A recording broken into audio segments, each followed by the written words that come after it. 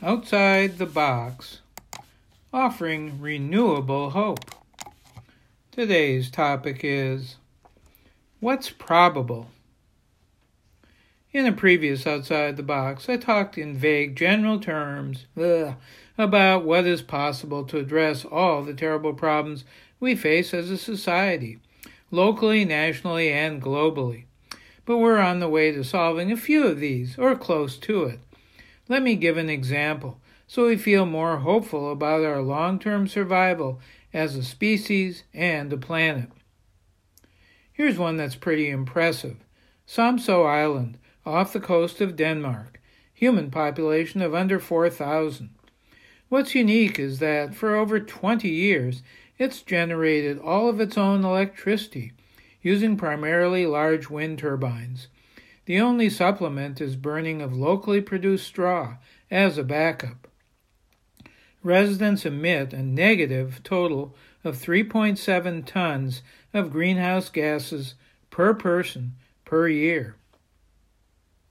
Not every island resident was excited about wind power when they first started 25 years ago, but when they were all given the opportunity to cooperatively own part of their own electricity-generating turbines, they were on board.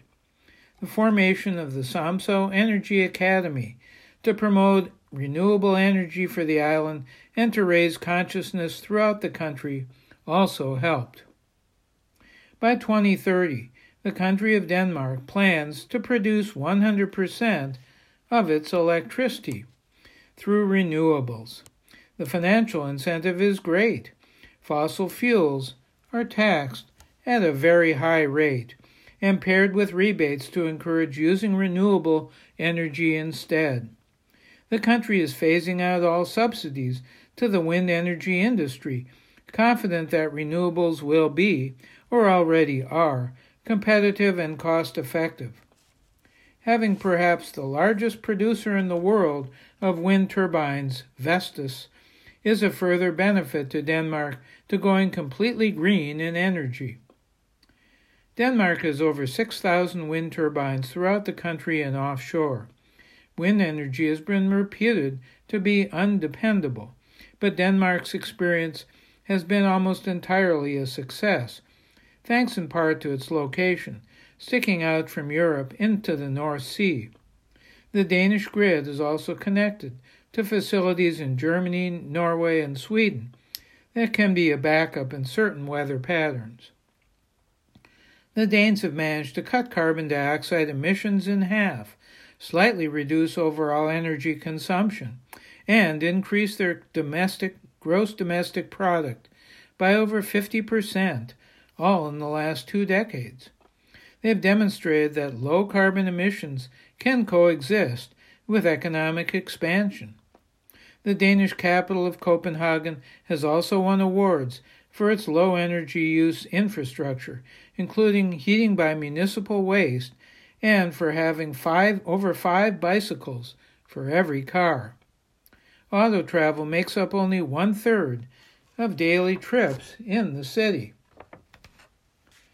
There are much less industrialized countries and cultures, such as those in Africa, that could be entirely electrified with many fewer wind turbines or solar panels, even if they increased electrical usage many-fold.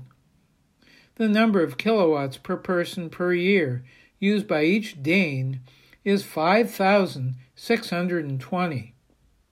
Compare that to only 80 in Ethiopia and Uganda, 61 in Rwanda, 29 in Burundi, and just 13 in Chad.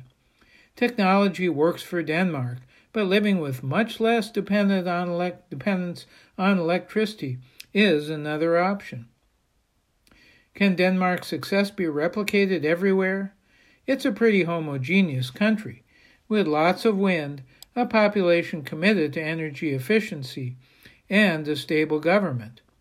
It's wealthy and has committed millions to financing energy-efficient projects. Not every country has all those attributes.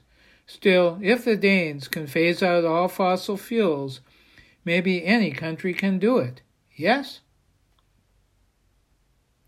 Do you think the U.S.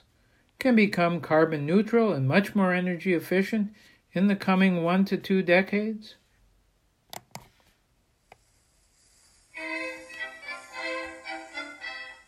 I'm Larry Dansinger, encouraged by the SAMSO and Danish models when I worry about climate catastrophe.